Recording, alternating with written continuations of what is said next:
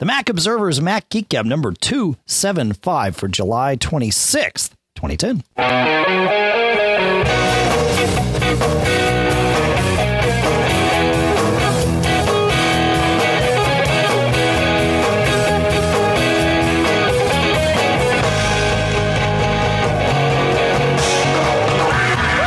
Greetings, folks, and welcome to the Mac Observer's Mac Geek Gab. I am Dave Hamilton here in sunny but dry Durham, New Hampshire. On the other end of the Skype line is my good friend John F. Run here in also quite reasonably humid as opposed to the... Oh, boy, the Saturday was tough. I went to a photo walk in one of these Scott Kelby photo walks at the Brooklyn Botanical Gardens. And I think if I saw the weather, it was a record breaker. It was like 96 degrees. There was a weather alert. I mean, some of us wimped out after only a couple hours. Got some beautiful pictures. Very nice place to visit. I was pulling stumps out of my my yard, yew bush stumps on Saturday when it was that temperature. So I don't want to hear about you and your sweaty photo walk. Were you a little sweaty? Everybody was, but everybody was. So it kind of worked out. But great place. I mean, lots of different gardens and a lot of photo ops. Did you put your pictures online? At least you're talking about it on the show. Can we see the pictures? I'm working on it. I think I took 317 pictures. I got to kind of pare that down just a wee bit. We'd appreciate that. Awesome. Well, we look forward to seeing them.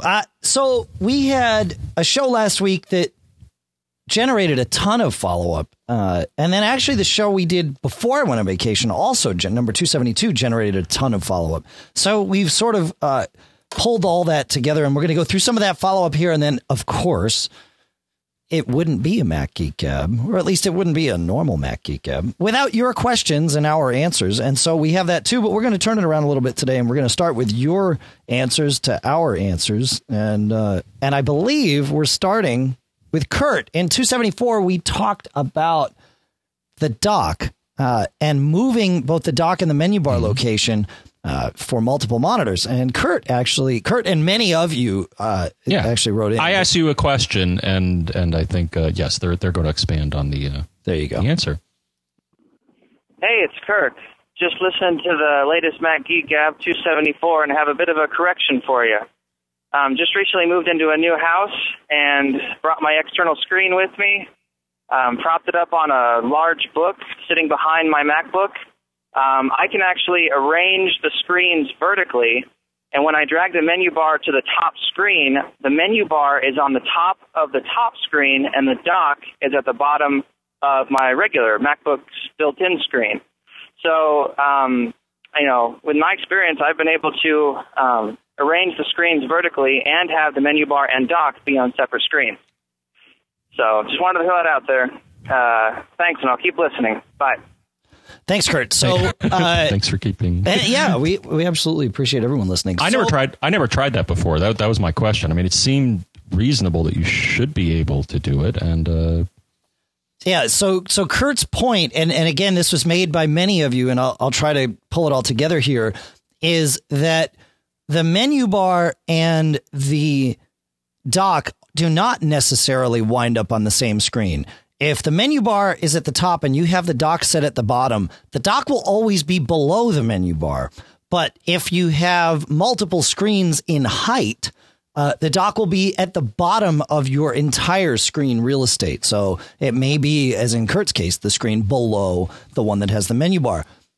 Along those same lines, if you have screens side by side, and you have let's say you have two screens and you have the menu bar set to be on the screen to the right, but you have your dock set to be on the leftmost edge of your screen, the dock will go all the way to the left of the far monitor because that is the leftmost edge of your entire screen real estate, and vice versa if you switch it, left versus right. So yeah, the dock is always at the edge of whatever screen real estate you have. Which makes sense. It's not how it's always been, though. I believe in 10.2 and maybe even 10.3, it would put the dock, if you had two screens side by side, you could have the dock smack dab in the middle of those two screens if it was on the left or the right. Mm-hmm. But and one other thing I noticed, one option which I think is only available on external monitors, and actually I'm looking at my 10.5 machine right now. Yeah. A lot of times there's also, and again I think, but please correct us or follow up with us. But rotate. You can rotate many screens depending on if you want them in landscape or portrait. Like I'm looking right now on my Samsung SyncMaster, and it has a rotate selection, and I can rotate it 90, 180, or 270 degrees. Some screens support rotating the screen itself, and they may not be smart enough to rotate the image as well, which could be kind of traumatic. So if you want to do that and change the rotation and the monitor itself or the driver isn't smart enough to rotate the image, then you should be able to do that through the display system preference as well. I think you're right that it has to be an external monitor, John. I can't do it with the one in my iMac or the one inside my MacBook Pro, but the Apple display that's external to my MacBook Pro will happily rotate with the default software in Mac OS X, at least in 10.6. And I believe that was the case in 10.5 as well. I think that it was introduced in Leopard. All right. We talked about digital sound last week, and specifically about being able to or not being able to control the digital sound volume with the Mac's volume controls. And Dave has we speculated that some manufacturers may in fact have created an ability to do this, and Dave provides a great example. Hey, John and Dave and John. It's Dave Cook from Woodstock/Socrates, New York. Just listening to, is it episode 274?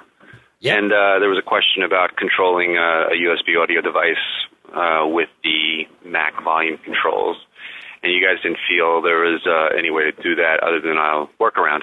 I just want to let you know I have on my desk at home, I just have some cheap little reference monitors, the Alesis.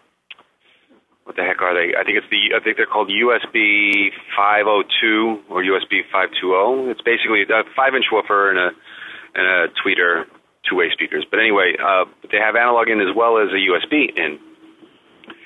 And I plug them in, and I can control the volume not only from the volume on the front of the main speaker, but also from my MacBook Pro volume, which surprised me, actually, when I first plugged it in. I didn't expect that to be an option. I figured it would just be one level coming out of the USB, and then I just use the volume knob on the front of the speakers to control the overall volume. But they work in conjunction. And when I go to the sound preference pane, it just says, it doesn't give a brand of the driver or anything. It just says USB audio codec. And that's what I select, or actually it selects it automatically, but and it works perfectly. I can use the remote, little white Apple remote, or the volume knobs on the keyboard itself, and it does it. So somewhere in there, like you said, maybe it's just because they built a driver, Alesis built the driver specifically for that reason, but it does work flawlessly.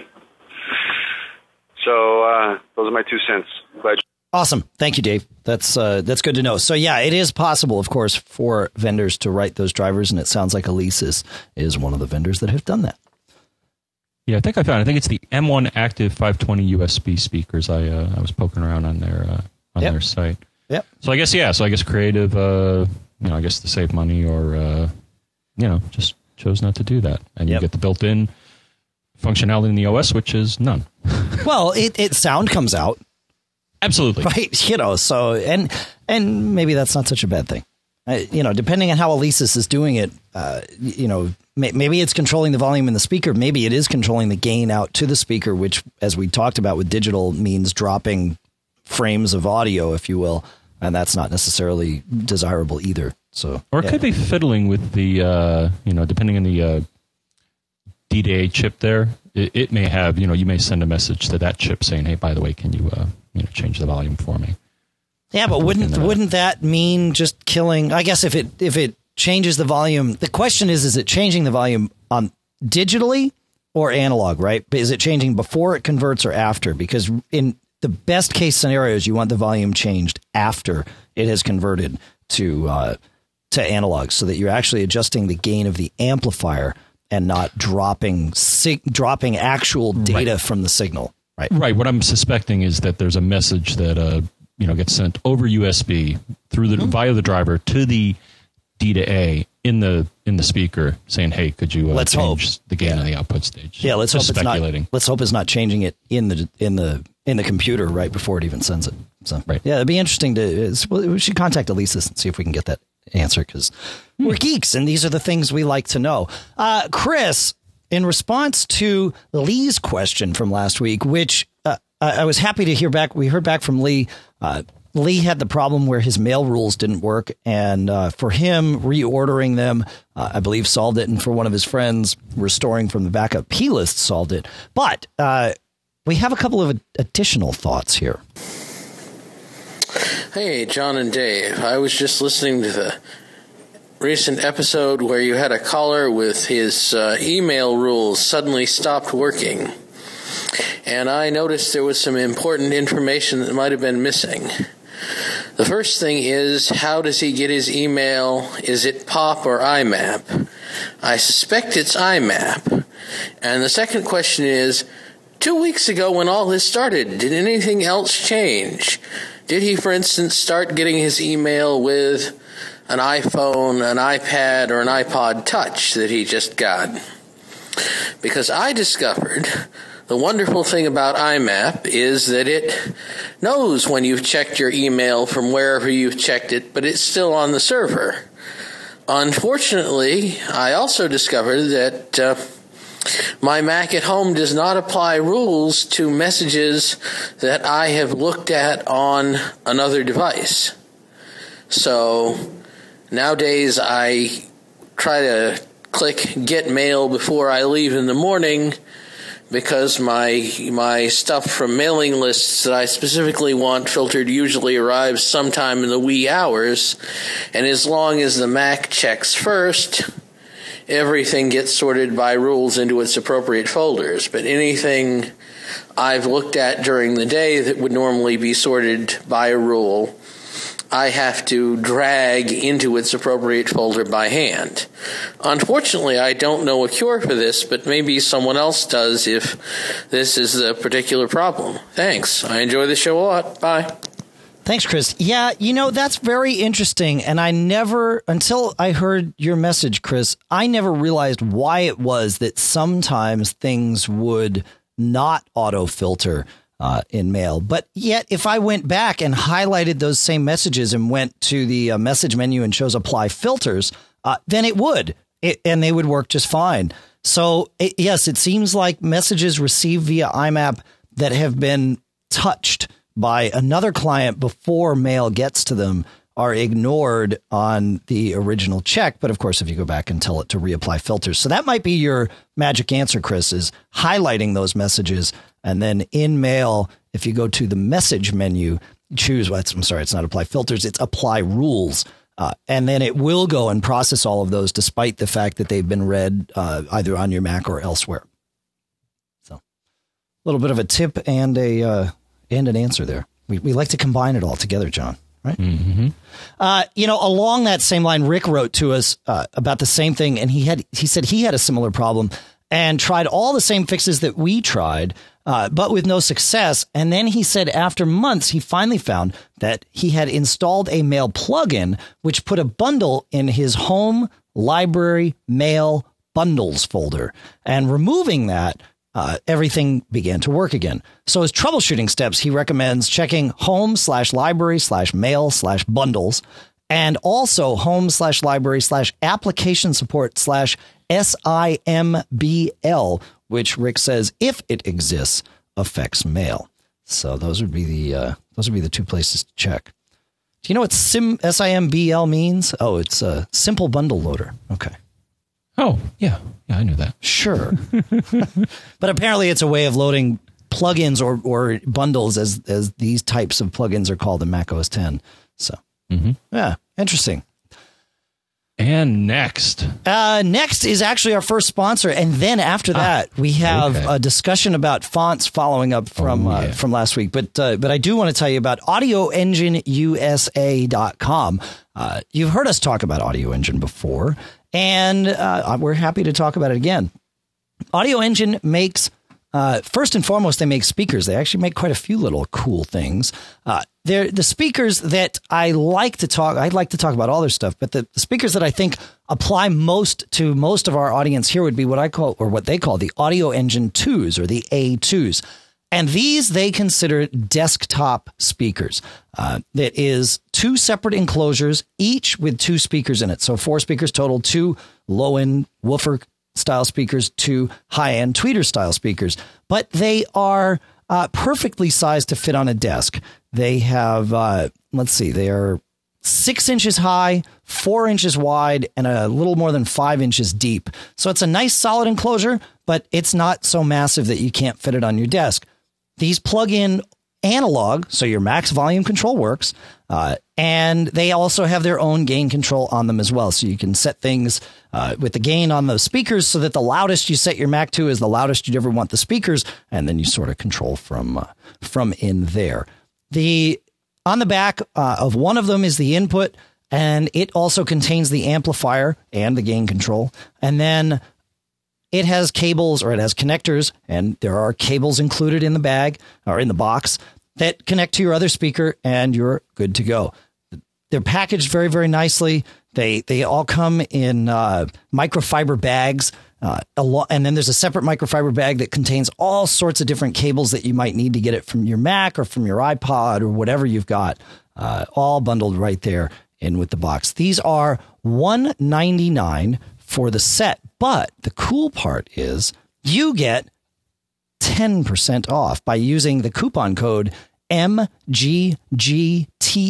So MGG10, all caps, gets you 10% off. And they offer a free audition. So if you don't like them, send them back in 30 days. They'll send all your money back. All this at audioengineusa.com. Okay, John, it's time to talk about our font thing. So I'll set this up and then I'll let you take it. So we talked about a user that was having problems, or a listener that was having problems with damaged fonts, a font that for all intents and purposes, it wasn't working, and we knew what font it was. The advice we gave was to replace it with a font from the Microsoft Office CD, assuming that that's where it had come from. As it turns out, Arial Black comes bundled with Mac OS X, something we didn't notice, and so there are better ways to do this. So, John, go ahead. Right. So I got an article from Mark, and he linked to an article that's written by, and this guy is like the king of fonts here, Kurt Lang, and he actually just updated this on June 28th. Okay. Now, in general, the advice that was given, which is that you do not want to have multiple occurrences of the same font, I would say is still valid. But here's the little caveat in this case. As it turns out, in Snow Leopard, there is a small set of fonts that are installed as system fonts. And guess what one of them is? Arial Black. Exactly. Now, this is a problem. And so this is pointed out in the article. Now, I'm going to step back a bit. And actually, Dave, I think you helped figure out part of this, but this may be a mini geek challenge. So the reason I mentioned, so first I in error identified Arial Black as a Microsoft font because I always used to see it on the Windows systems I used. Or at least, one that is typically on Windows systems. It turns out it's a Monotype font. It's made by Monotype Corporation, I think it's the name of the company. And they, of course, license it to various people, including Microsoft and Apple and I'm sure a whole bunch of others. But here's the problem with the advice I gave, and then a little finger wag at Apple's utility. So the problem is, so when I suggested disabling, and actually Kelly got back to us and did solve the problem. I'm going to get to that in a moment, but let me focus. So the problem was, Dave, why I suggested using Microsoft Office is because Microsoft Office, surprisingly, has an option to reinstall fonts in their installer. Guess who doesn't? Apple. So that's basically why I thought that was the best path, because there's not an easy way to do this from the Snow Leopard disk. If you go through the Snow Leopard installer, there is not an option like in the Microsoft installer that says install these fonts. So now what you can do, and what another article that was sent along to me suggested, and here's the other head scratcher, Dave. So you look at the Snow Leopard disk, and you'll see a couple of programs on there, at least if you look at the DVD through the Finder, and you'll see install Snow Leopard, additional installers. You'll see a few things that take up a handful of space, nowhere near the gigabytes that if you get info on the disk itself, it's like 6 gigs or 4 gigs or however many gigabytes. It's a lot of gigabytes. Sure. And I was scratching my head. I'm like, how could you? And I'm going to give the answer to this, but maybe you had actually found this stuff, Dave. I did. I was asking, I'm like, Dave, where is this stuff? Is it hidden? Is it on another partition? I looked for another partition, and through this utility, only saw a single partition on the DVD. So, well, before we get too deep down, let's talk about how you solved the problem. All right. And then so the way that you solve. All right. So here's the best way to solve the problem. So what you have to do is you have to get into the guts of the Snow Leopard installer and find this font. Now, how do you do that? The best way that I found to do it is you use a utility called Pacifist. Pacifist, current version is 2.6.4. It's shareware. It's $20. I think it's well worth it. And the purpose of this utility is to let you crack open things like Apple installers and installer packages and let you rip things out of them, rather than going through the installer proper, because sometimes, as we pointed out, they don't give you the option of installing individual elements. So if you have Pacifist, what you do is you run it, you put in your Snow Leopard install disk, and then once it's done launching, it'll have a big button saying Open Apple Install Disks. And then it sits there for quite a long time digesting all of the installer packages. And then what you do, then they offer you a nice menu, and you got to dig way in here to find Arial Black, but it is in the following path. So they have OS install, then under that Essential System Software, under that Essential System Software group, under that Base System, then Essentials, and then it looks like a normal folder structure. And you go 2 folders further, Library, and then Fonts, and there's Arial Black. And then what you do is you click on it, and I believe the button, it says Extract, and that will extract it from, I think it's an M-package file, and it'll extract the font, and that will be the system version of Arial Black. Now, the reason you want that version, and then this is a finger wag to FontBook, the reason you want that version is because, and I'll notice this, so FontBook will show you, if you highlight a font and you do Command-I, which is usually get info, it'll show you the version of the font. And from what I saw, the version of the Apple font is version 5, and the version of the Microsoft font is around version 2 point something. So, and also the Apple font is a newer format called OpenType, TrueType, whereas the one that Microsoft has is just TrueType. So what you may run into, so while what I suggested is not going to hurt your system, it may, if somebody gives you a document that was made with the newer font and then you try to process it with the older font, you may be missing things because there's a lot of extra information in the newer version of the font. Got it. Now, here's the finger wag at Apple. When I went into FontBook, and remember there's that feature I mentioned where you can disable duplicates? Yes. FontBook is stupid in that, in my case, on my system, it actually disabled the Apple version and left the Microsoft version active. Knowing that the finger wag was coming, I wanted to confirm this. And when I did it, I have 3 versions of this font on this particular machine. One in my home folder, in Library, Fonts, and Arial Black. I don't know why it's there in my home folder. Then I have one on the hard drive, Library, Fonts, Arial Black. Presumably that is the system version of the font. And then I have on the hard drive, Library, Fonts, Microsoft, Arial Black. So it turned off the Microsoft one, and it turned off the what I would call the system one, and only left the one in my user folder active. So my guess is it's doing exactly. I actually think it's doing exactly what it's supposed to do, because it assumes you've installed this font knowingly, and so it probably has a hierarchy, and it says, look, if it's in your home folder, that's going to override anything on the system level, as it should, right? You want this version of the font for your user, fine. The rest of the people on the system get, the system version. But if you want this one, you must have put it here for a reason. You get to keep it. The same with the Microsoft one, which is in home or hard drive, Library, Fonts, Microsoft, Arial Black. Again, it's one level deeper. There is the assumption that you put it here, you know why you want it. I'm going to go ahead and disable the higher up version because you've got this one here. I can buy into the logic on this one. Nah. No, and this article basically suggests what you should do.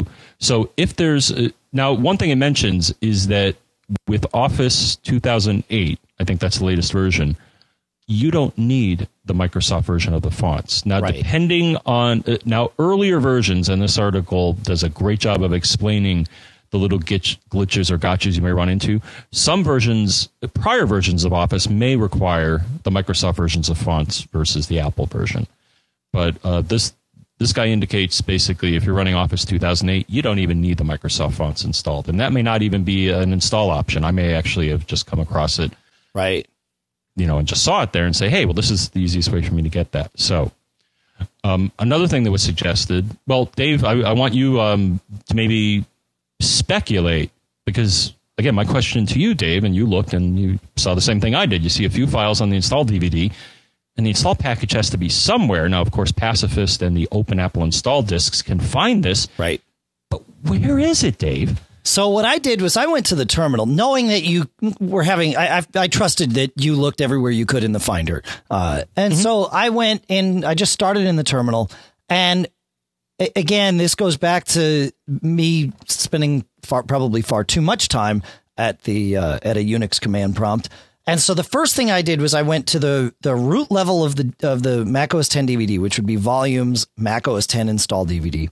And I issued a DU command. I typed DU space dash.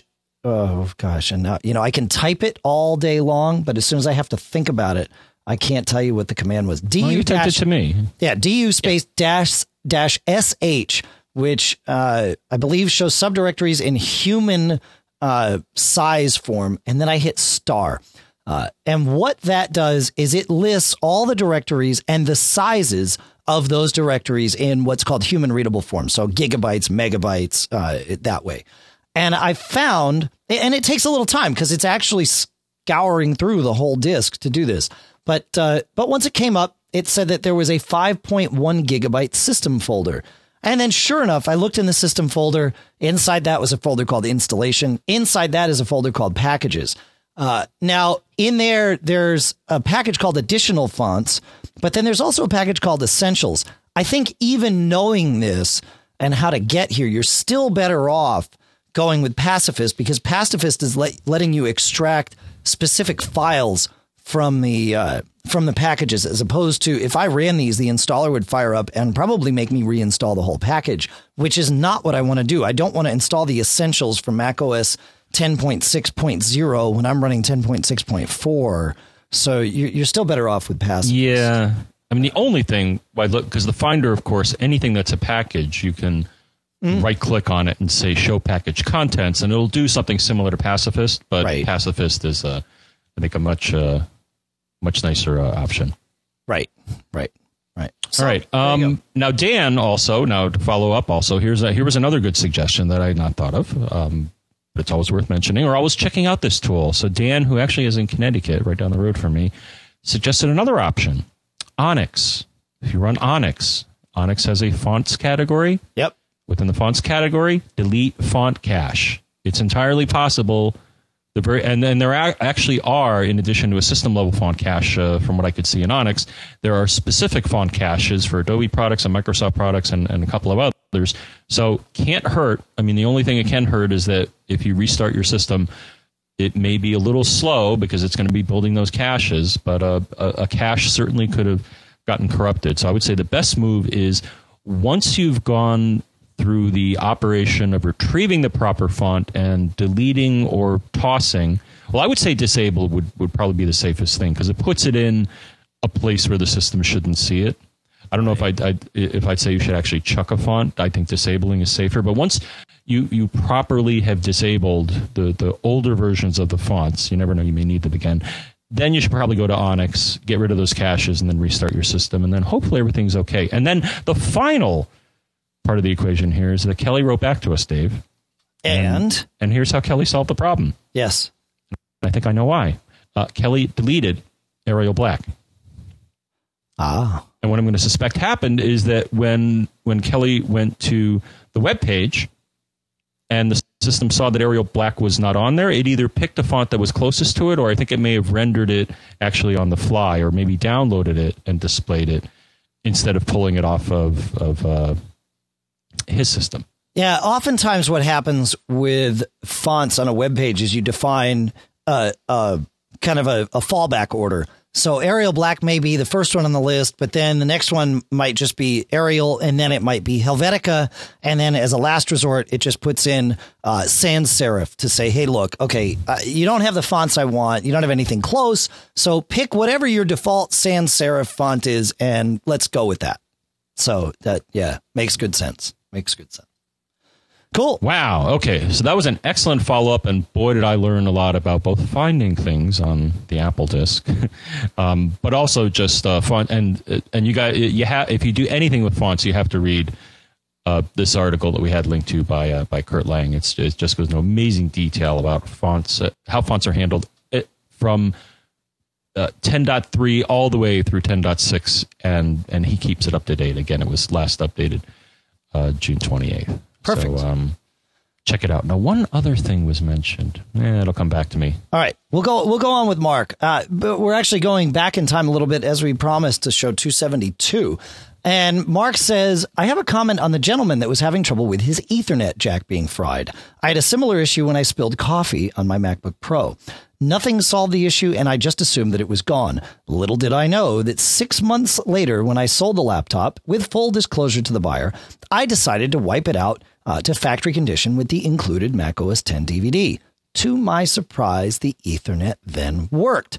So a last resort for him may be to back up everything on Time Machine and nuke and pave to see if it solves the issue. So very cool. Thanks, Mark.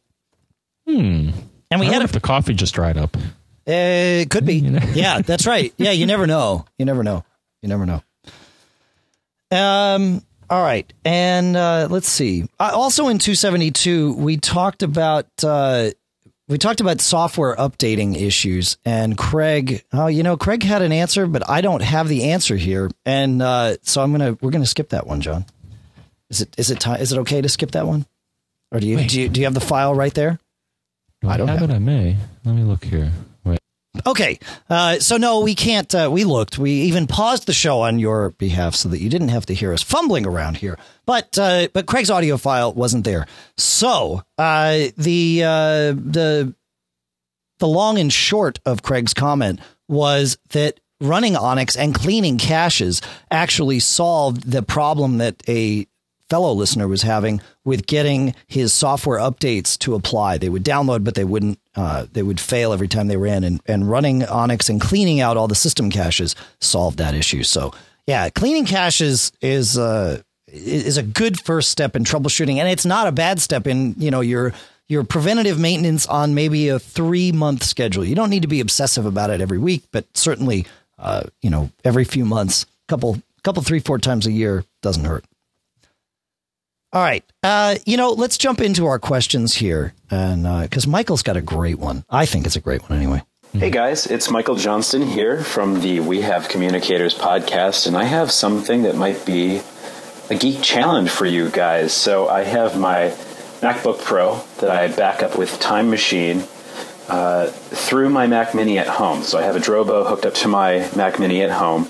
And I back up to the Mac Mini's Drobo, and that works pretty well. And but I also have a hard drive at my office that I hook up to an Airport Extreme base station, and I back up to that as well. And so those both work properly until I try to switch between the two. So I go to the office and I can select the disk in the Time Machine preferences and tell it to back up to that, and it backs up perfectly, and I can, take the machine off the network, come back, and it'll mount the disk and back up and do the hourly backups properly. But if I come home, it will not back up to the home Time Machine backup on the Drobo.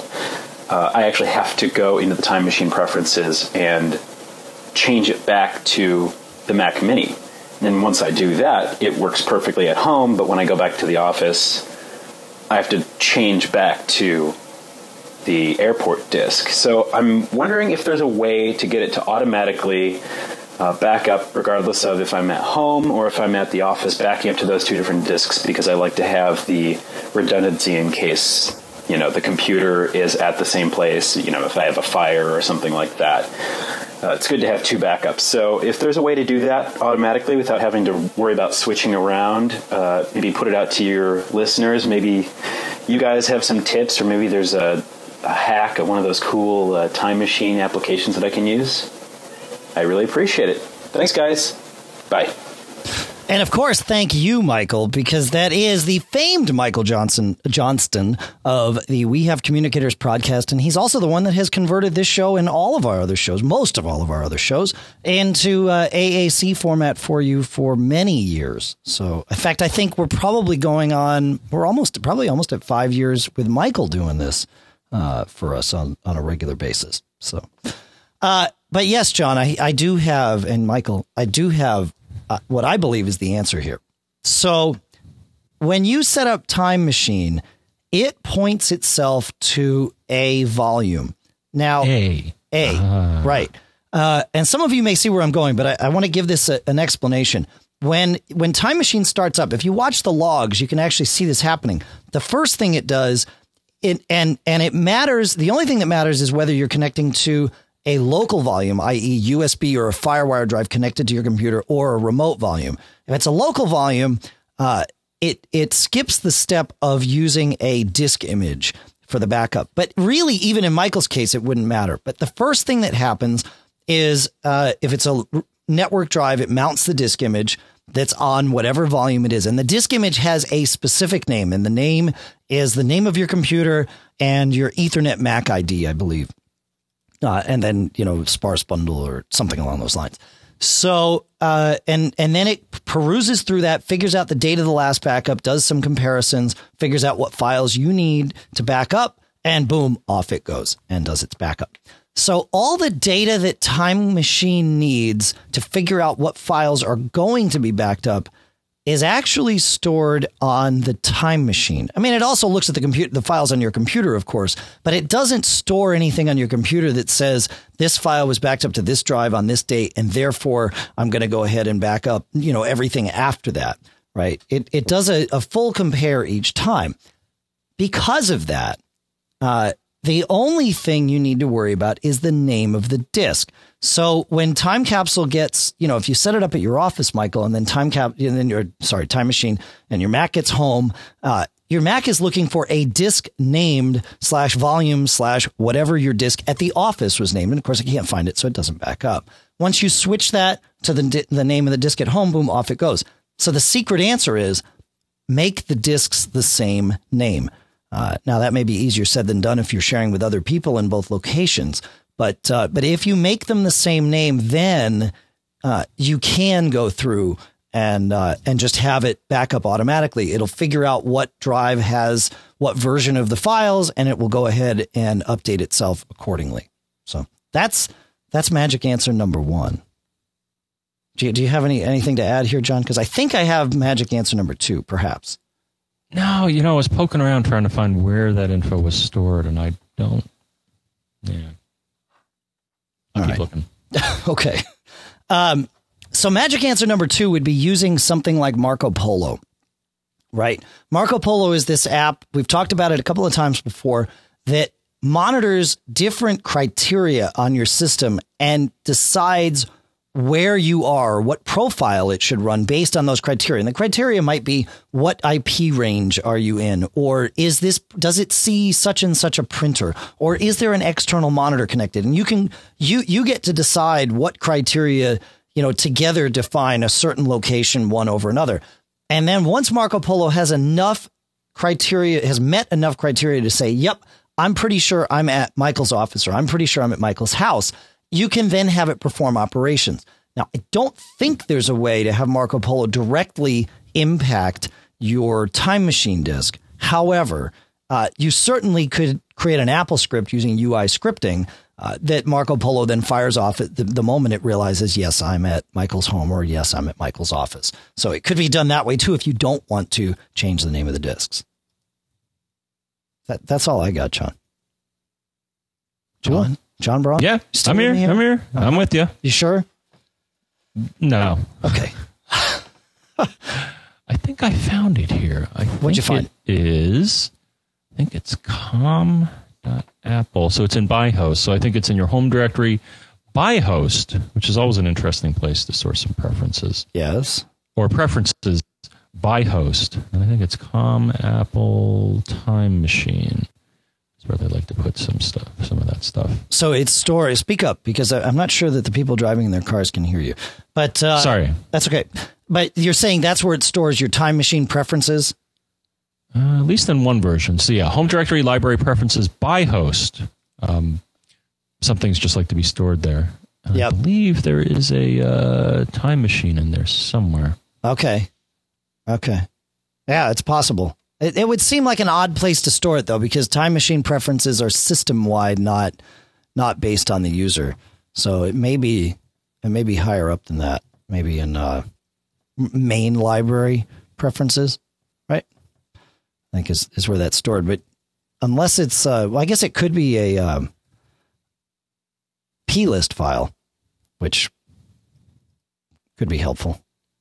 Or is it here? No, I found an article. Yeah, no, it's in. I just can't find it. It's where I thought it was. It's on the root of your hard drive in the library folder, not in your home folder. So hard drive library preferences, com.apple.timemachine.plist. And if you look at that file, it does indeed have your exclude path as well as the path to the. It's got some path to the drive, so you could probably edit this, although that might get. No. I wouldn't do it. I wouldn't edit this directly. I'd let the UI do it, because you never know what's going on with that. Mm-hmm. All right, I want to talk to you and all of our listeners, John, about our second sponsor called Gazelle.com. What Gazelle does is they will take all your used electronics, and for many of them, they'll pay you fair market value for them. And it's pretty cool. In fact, I love doing this. And every time I'm prepping a show, I always wind up pulling up Gazelle just to make sure the website, nothing has changed and all that stuff. And I wind up, hunting for some piece of electronics, and then I get lost for 15 minutes. What you do is you go in and you type in what you have. So, your iPhone, an old iPod, an old cell phone of one kind or another, computers, etc. And then you search through and you answer some questions. Does it still work? If it's a computer, how much RAM does it have, etc., etc. And they'll give you a price. And that's based on you having answered the questions accurately. If you happen to understate the condition of your machine, they'll actually raise the price. Conversely, if you overstated the condition of your machine, they'll lower the price. Now, here's the cool thing. In most cases, they're sending you a box for free, paying for all the shipping to get the electronics to them. If they decide it's worth less than they quoted you on the website, they'll ship it back to you for free if you don't want whatever price they decide. So it's, very, very little risk, especially if it's something that's just sitting in your home or office. So check it out at Gazelle.com. And then you can use a coupon code, a special coupon code MACGEEK, MACGEEK. And this will get you a 5% bonus. So if they say that whatever you're sending in is worth $100, well, you use the coupon code MACGEEK, it's worth $105. So check it out at Gazelle.com. Great thing for, if you've got an old laptop that you're not sure what to do with, and you don't want to bother with putting it on eBay or messing with any of that. Same if you just upgraded your iPhone, this is a perfect place to unload it. And those things actually will fetch a pretty penny. So check it out, Gazelle.com with the coupon code MACGEEK. Is it time to go on to Justin here, John? It is time. I have the answer. Well, no, we have some answers. We have some answers. The questions in this week's show, even the comments in this week's show, which lead to some questions. This is tough. This is like taxing on the brain. It's good, though. We like it. What's that? Ouch. Yeah. So Justin writes, having been a Mac user for 4 years now, this is the first Mac OS X issue I can't Google my way out of. My wife and I each have our own accounts, both admins, and use fast user switching, but sometimes we get stuck on one account and are unable to shut down, restart, or switch users. Applications continue to work fine, and we're able to log out, but the screen goes blue and hangs. I have tried quitting all applications, and I've repaired permissions and reset PRAM. The issue is for both users as well, and my only option has been to hold down the power button to restart. As well, it doesn't happen all the time, but I have been able to track a pattern. Great show, and thanks for the help. Okay, so he's saying he had this problem. It's a Mac Pro, and he's had this problem with 10.6.3 and 10.6.4. So this gets tricky because... I mean, that's the bad. Whenever you have to hold down the power button, which pretty much I think any computer, be it Mac or PC, that's a desperation move, but often it's the only way... and I think it actually can compound a problem if you keep doing that, because then you're not letting the system, close files and clean things up. So I think it just makes matters worse. Of course, what else are you going to do? Leave the machine on? No. Well, you might. But I mean, you could. I mean, I've seen some machines that take a very, very, very long time to shut down because they're either wrestling with a network drive or they, it could be that the hard drive's failing and it's trying to access something. Yep. So there may be reasons well, we're going to suggest ways to find out what the heck is going on. But I think once that starts happening, it's not going to make itself better unless you intervene. That's right. So the way I always like to intervene, and I think you would agree with me here, John, is we want to know what's going on. We want to look at the logs, right, as they're happening. So, as soon as this thing locks up, what is being said in the logs? Chances are, if we have to force power down, we're not going to see it. It may not get written out to the logs. You might be able to go back after the fact and look in the logs and find this. But what I would do, and my first solution is the most thorough, but it requires a little bit of time, and B, a second Mac on the same network. And the idea is you take that other Mac, you log in via the terminal to the Mac that's having trouble, and you use that to take a look at the logs, and you'll see right there what's going on.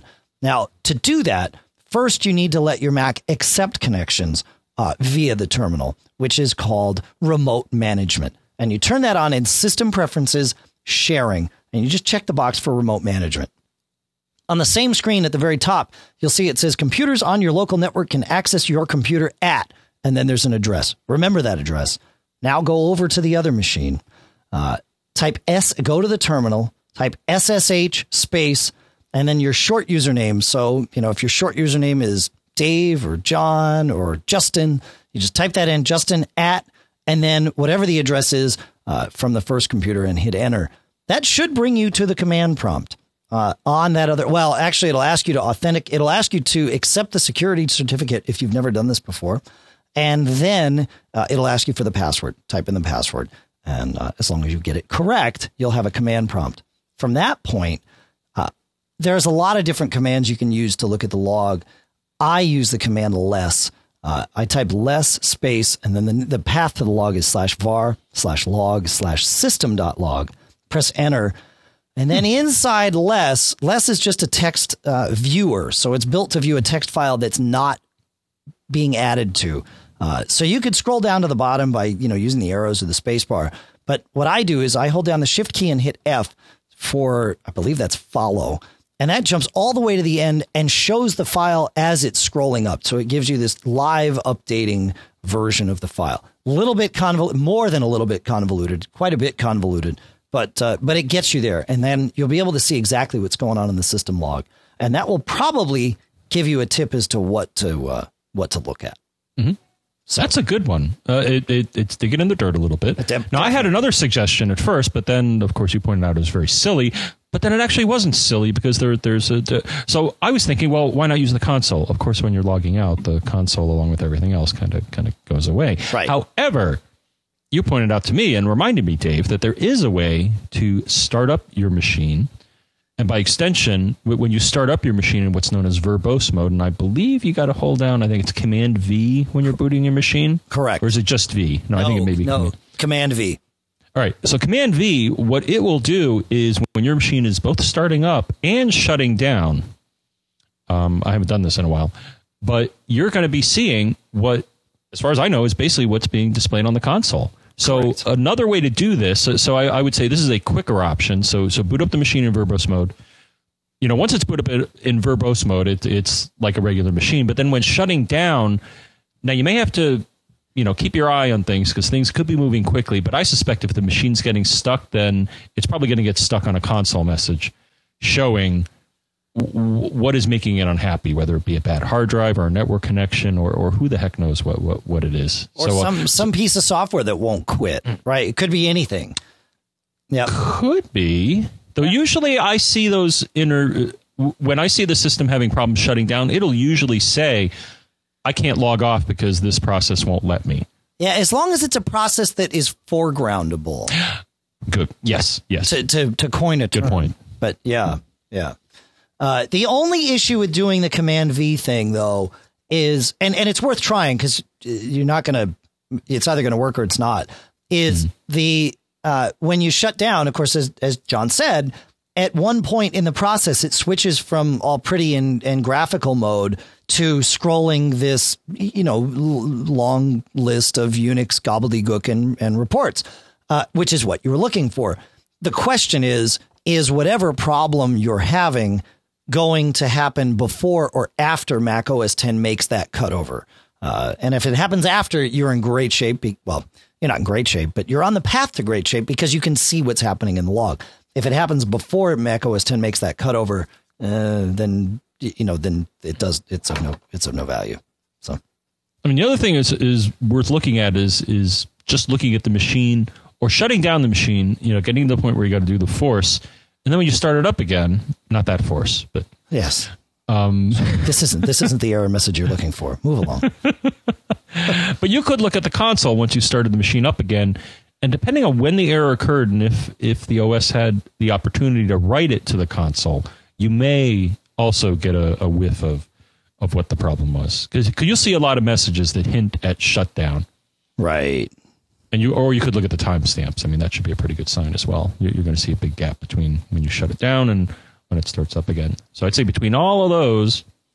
Yeah. All right, what are you saying to me here? Okay. I think you're saying, I think we should move to Rob. I like Rob's question here, and time wise, it makes good sense. So, of course, I have to be able to find Rob's question, and I expected you to talk for a little bit longer, but then I have it. I have it. Oh well, no, we can go either way. Rob writes, I have a Mac Mini that serves as an HTPC, home theater PC, I believe, and also accesses movies, music from the iPhone and iPad when I'm at my house. Currently have a 1 terabyte Seagate USB drive attached to the Mini that has all the movies and music on it for iTunes. It's the type of drive that gets its power through USB only. Is this okay as a permanent solution, or should I get an external drive with AC power? Would a faster drive make a difference? Okay. So, John, I know you and I are probably going to be about 50-50 in agreement on this one. Or maybe we'll be 100%. No, let's violently disagree. Okay, if we will violently disagree about how it is we're going to answer this question. So, anyway, take it. I'll start off. So my answer to him, now, I've actually had situations, and I would say for the most part, what I'm going to say is in the past, I have had drives that are USB drives that were not able to be powered from the computer. And I think that time has passed because I think a number of years ago, the USB drives tended to draw a lot of juice. Right. Well, personally, and actually, to clarify, full-size USB drives or full-size drives still are going to draw more power than a computer could provide over the USB port. But laptop drives or, the mini drives are built to be powered that way and are great for portable solutions, or if you just don't want to tie up another outlet and have another cord. So, yeah, go ahead. Right. So the good news is that the OS, so Mac OS X or any OS that supports USB, what happens is when you plug in any device, so there are a few things. The machine itself knows, or it's programmed into the USB controller or into the operating system, it knows how much juice is available. And this is represented in current available. And if you'd like to see this value, well, hey, it's easy. You run System Profiler, which, you can go to the Apple menu and say, get info or whatever. About this Mac. About this Mac. And then click more info. That's right. Right. And then it launches System Profiler. And then under the hardware category, I don't have it in front of me, there will then be a USB category. So this is one part of the equation. And if you click on the USB category, there is going to be a value called current available. And that's represented in milliamps. And that is the maximum number of milliamps of current, which current is one aspect of power. That's the maximum amount of current that's available on that port. Likewise, if you plug in a device, and you can also see this in System Profile, the device will also advertise, and you're going to assume that the vendor is accurate in this report. They're going to advertise the amount of current that they require, and it's pretty simple. The OS should look at all the devices, and you may have seen this message. Some of you may have seen this. I've seen this. If you try to plug in a device, and it doesn't matter, if on whatever USB controller, if a device is demanding more current than is left over, the OS is going to say, get lost. Right. I have seen that message. And that is the OS looking at the current available for that particular port minus the current required by all the devices already on that port. Or what the device is. So it's not doing a physical check, but it's looking at the entry in the USB descriptor for the device saying, okay, the vendor says I need 100 milliamps. Right. So yeah, yes. If the vendor lies and if it needs 300 milliamps and the thing says it only needs 100, well, then you're never going to know, except you're going to have wacky problems. Yes. So the answer is if you plug it in and the OS doesn't complain, then you're cool. If you want to get a warm fuzzy or you just want to look underneath the covers and see what's behind all of this, look at the value for your USB port and then look at what the device is advertising. And that'll also give you a feel of how many more devices you could plug into that particular USB controller or hub or whatever type of device it is. Yikes. So I'm really close on what I just happen to be looking. I've got my keyboard plugged in and it says it's a 500 milliamp port. The keyboard with its USB hub, because, it's got an extra hub, it's an Apple keyboard, requires 300 milliamps. So there's 200 left. Then I have this Razer mouse, which is actually really cool. And I'm glad they still make stuff for the Mac, plugged in. And that says it requires 100. So now I've only got 400 left. And then there's something here. Oh, the keyboard itself, because it's, the keyboard is plugged into this hub internally here. Says the keyboard requires 20 milliamps. So I'm down to 80 milliamps left on that one particular thing. And I do have one more USB port I could jack into. So I should use this to test our theory. Right. But so if the power is available from the machine, then I don't see why you couldn't plug it in. Now, as to the second question, let's answer the first question, because I agree. There's no reason to worry about where the power is coming from as long as there's enough power. So we are in 100% agreement on this first one. So yes, go ahead. Yeah, I agree with you. Now, the second question, and this is where we may disagree, or I had some additional advice. So the second part of his question was as follows: would a faster drive, in parens 7,200 RPM, make a difference? And this is where perhaps you and I would deviate, Dave, or we'll have a little education here. Yeah. So I understand. So we have here a need for speed or desire for speed, and that's a good thing. Now, the only thing that I would say, and I did quite a bit of research before I got the new, as you know, I didn't listen to you, Dave, and I wanted capacity. So when I replaced the drive in my MacBook Pro, I looked into this pretty thoroughly. Yeah. And the thing is, drive RPM, while a factor in the performance of the drive and the throughput, doesn't guarantee that it's going to be faster. What I'm saying, and I will stand behind this, a 7,200 RPM drive may not, or in fact is not always faster than a 5,400 RPM drive. I'm going to stand behind this because it's true. If you look at the benchmarks from people like Tom's Hardware and all of those, but the RPM is, so I guess what I'm offering here is that the RPM is not the only measure of drive performance. In fact, it's a very flawed measure of drive performance. Yes, it's almost like the gigahertz battle that we had, a number of years ago with, Mac versus PC and stuff like that. Yeah. What I will say is that the things that do affect it, so it's a combination of things. So the RPM is certainly one factor. Absolutely. The cache is certainly another factor. The thing that you really want to look for, and it's usually hidden in the specs for a lot of drives, is the raw transfer speed from the platter to the interface. That's the number that you want, and that's the number that people like Tom's Hardware help reveal. Because even the bus speed on the drive, so it may say it's an ATA 100, whatever drive.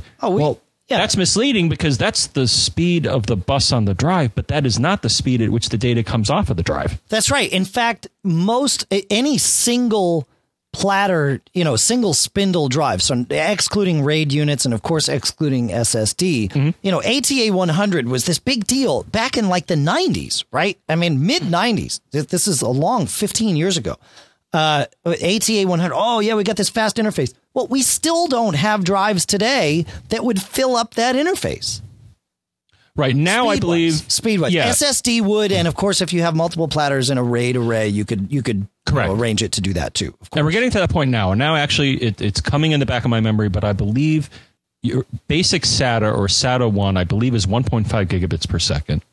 I think SATA 2 is 3 gigabits per second, and I think SATA 3 is 6 gigabits per second. You can look that up while I'm battling on a bit more here. But I believe those are the correct numbers. Now, the thing is, as you pointed out, Dave, we are approaching the point where, especially for a SATA 1 interface, the raw performance of the drive may bump up against that. So in the past, I mean, it certainly isn't a bad thing to have the interface to the computer faster than the speed at which the drive can get the stuff off the platter. Right. I mean, it certainly sucks if it's slower.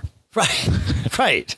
And again, we're getting to that point where the interface may be a constraint with an SSD drive because the SSD drive can pull it off faster than it can be delivered to the computer. That's right. Especially with SATA 1. Not SATA 2 or SATA 3, at least for the time being. Right. The other point I brought up, though, was that USB may be, I don't know, USB by its nature, I don't know, is necessarily the best interface. Now, I don't know if this drive has multiple interfaces. If I had to choose between USB 2 and FireWire, I think I'd go with FireWire. And I think you'd see, well, especially FireWire 400. So USB 2 and FireWire 400. So USB 2 is 480 megabits per second, right? Correct.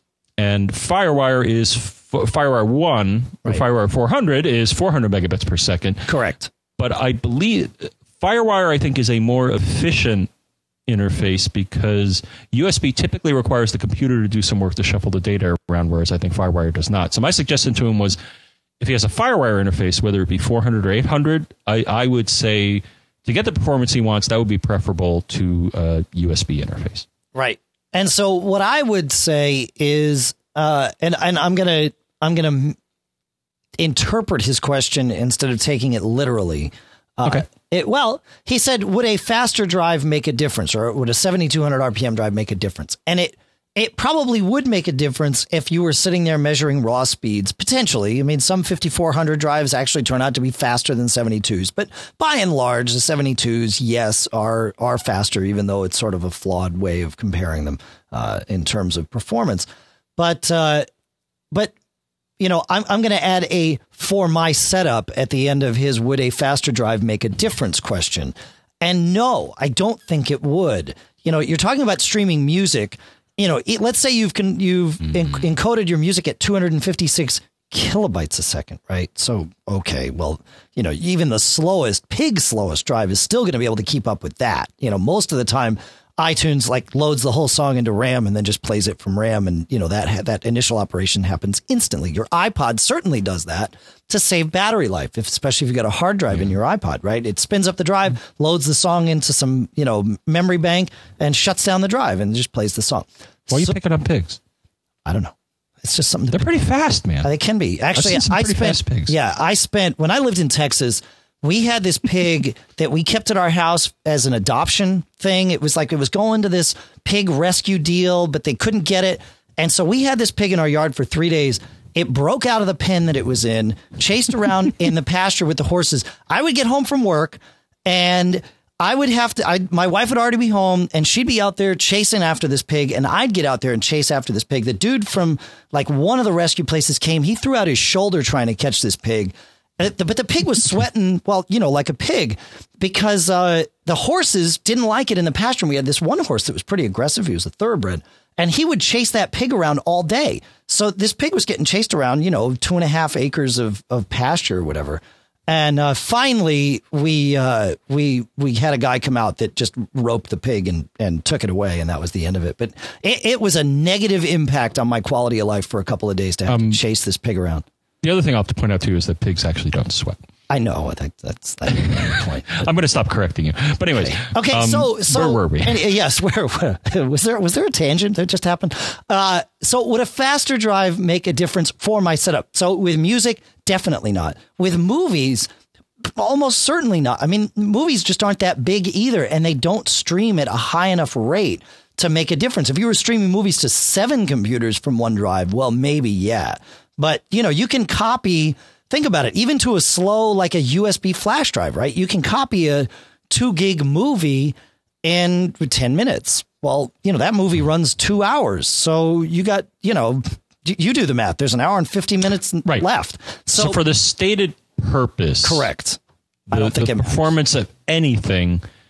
Of course, I'm just in the, if you're gonna hook up a drive and you're gonna try to get maximum performance, then go for it. Because you never. But I would say for copying things back and forth, hey, the more speed, the better. Sure. But yeah, but while you're streaming it, I absolutely agree with you. And actually, I did find some follow-ups. Apparently, pigs do have some sweat glands, but they are not really useful for temperature control. Yeah, so they have problems with temperature control. They get overheated, and I was feeling bad for this pig, but at the same time, I was pretty much ready for that pig to go, because getting home from work and chasing around in our pasture from the time I got home from work until it got dark every night for 2 or 3 nights in a row, it started to get old.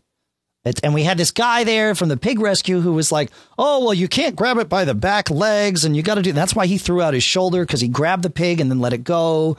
And finally, we had this other guy come who just roped the thing, like I said. And before the maniac got there, they threw out his shoulder, because he threw out his shoulder. So we had to hire somebody else. And I paid for it. It was like, we got to just get it done. I don't care that this pig needs to go. And if I need to call Kenny, my neighbor who hates pigs and who has a very large firearm collection, well, maybe it's time to bring Kenny in. And that was what convinced them to let me hire somebody else. Was when I started ranting about Kenny. Yeah. So are we still doing the Geek Gab here? I'm gonna kind of rope us back in here, as it were. Well, no, the only thing I could possibly imagine is you could argue that you're stressing, however little, the power supply of the computer versus an external power supply. But I don't think that's a significant. No, I wouldn't worry about it. Argument. And then there are people that especially because you're not running a mouse or a keyboard off of the thing, right? I mean, presumably it's a media center, so the only thing it's got attached to it is a hard drive and a network cable. So right. Yeah. So the thing the thing I would do, now I don't know this particular drive here, and just a reminder to all our listeners, whenever, we've had folks write in, if you can give us anything, if at all possible, like in this case, I don't know what specific drive this is. Now he's saying it's a 1 terabyte Seagate USB drive. I'm going to assume it's only USB, but maybe it does have some of those other ports that I was babbling on about here. Could be. Or in the past, we had somebody write us saying, I have a vintage, whatever your Mac. A lot of times if you go to System Profiler, we'll give you a code in the System Profiler that indicates, at least to a certain degree, what it is. Like in the past, our friend who mentioned, a speaker set. Whenever possible, I know sometimes, if you're on the road or something like that, rather than do all this research and crash your car, it's okay. But if you have any specific model information available, it can certainly help us more thoroughly research something and give you all a better answer. I'm going to go on my second rant of the show here, because this is the kind of thing that doesn't make sense to me.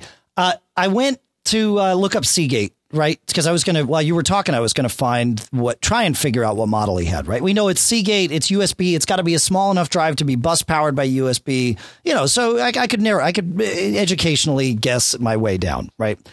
So for whatever reason in Safari, instead of typing Seagate.com into my location bar, I typed Seagate into the Google search, right?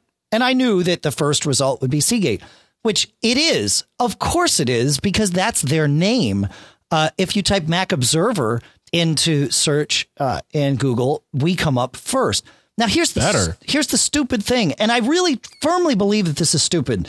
And the people from Seagate will probably hear this and think bad things about me for saying this. But above the first natural search listing for Seagate that comes up when you search for Seagate is a paid search listing for, guess who?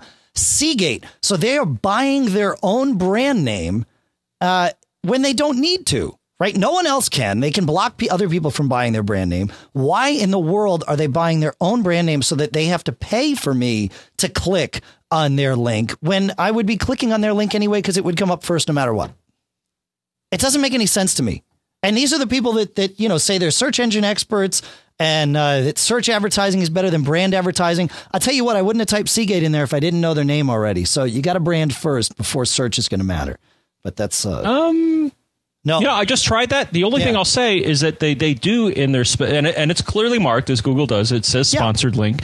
The only thing I'll say is that they are highlighting what I think are their premier or the products that they would like to sell versus the general link, which, I got to give Google a tip of the hat, is that they've been more and more, I think with our site or a lot of sites, their search results tend to dig in or understand, I think, especially if you have a sitemap or something like that, they tend to dig into at least maybe a high-level hierarchy of the site and help you get there. And, Google's good at extracting search. Money from your pocket. I think they're good at search. They're still trying to figure out how to do other things. Right. Yeah, but they make so much money from search, they can fail at all the other things and still be wildly successful. So. All right. So you were you able to, I'm sorry. No, I got all heated up about that, so we're just going to have to roll with it. That's how it's going to have to be. Plus, I got pig on the brain. Are you going to have pork tonight? I'm having bacon, man. I have some pork in the fridge, so all right, I'll be right there. I think I'm grilling it up. Hey, go for it, man. All right. Anyways, hey, if you want to come over for some pork or some bacon, call first. And if you had to call us, well, you probably call me directly or Dave directly if you want to come over for dinner. But you could also call us with, ask for directions or your questions. And Dave, you would probably call us at 206-666-GEEK, which is 4335. If you wanted to email us, if you didn't need to get us the message, well, frankly, the emails get to us at the same speed as the voicemails because we don't actually pick up that phone line. There's nowhere it rings. You would email us at feedback@macgeekgab.com. I said it. I said feedback at macgeekgab.com. I'm not sure if you heard me, John, but I said feedback at macgeekgab.com. I absolutely heard you say feedback at macgeekgab.com. Right. Or premium at macgeekgab.com if you are an elite member of our premium subscriber group. Oh, no. Don't say elite. Really? Sure. Right. Yeah, that's okay. We're okay. We're in New England here. We embody the concept of elitism, right? I mean, it's in our blood. It's in our DNA. If you're born here, that's maybe you're New Hampshire folks, but not in Connecticut. Well, see there now you're furthering the concept of our elitism here in New Hampshire by saying that we embody it better than you do. Is that right? Well, the thing I like about you guys now, if I recall, you guys do not have a. You're one of the few states in the union here that do not have a state income tax except for dividends and. Correct. Right. Correct. That's right. Yeah. And no sales tax. Nice. Yeah. Okay. Yeah, we got both of those. So it's an easy state in which to teach kids about money. Because how to keep it. well, yeah, that's right. Yeah. But they also, go into the store. They don't have to try and calculate some wacky tax rate in their head. They just know I have $20 to spend. If that thing is $3.99 and this is $4.07, all I got to do is add those numbers together, and that's how much it's going to cost. There's no wishy-washy factor, so it's good. Because here we're, yeah, I know. They couldn't pick a nice round number. They had, I can do it in my head, but 6% I think is our sales tax right now. It's better than New York City. My friends from New York City actually came here and said, we should do some shopping here because I believe New York City, when you add it all up, is over 8%. I think it's 8.25% or something like that. You can Skype your comments to us at MacGeekGab. Of course, you can visit MacGeekGab.com for the excellently prepared show notes by our own John F. Braun. And then Michael Johnston of the We Have Communicators podcast, as I said before, converts this to AAC for you. Cashfly, CACHEFLY.com provides all the bandwidth. And the podcast marketplace this month includes the A2 desktop speakers from Audio Engine, Yojimbo from Barebones Software, Text Expander from Smile on My Mac, Notebook from Circus Ponies, and 5% off at Gazelle.com with coupon code MacGeek. All available through the Backbeat Media Podcast Network. And, John, that is it. We're out of here. No, it's not. What isn't it? I remember Twitter. John F. Braun is me. Dave Hamilton is you. Mac Geek Gab is us. Show notes. Mac Observer is Mac Observer. And Pilot Pete is Pilot Pete.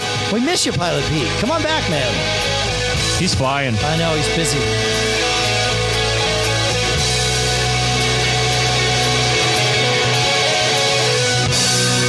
So listen, if you're a pig and you're running in a field from a crazy guy, don't get caught. Made up.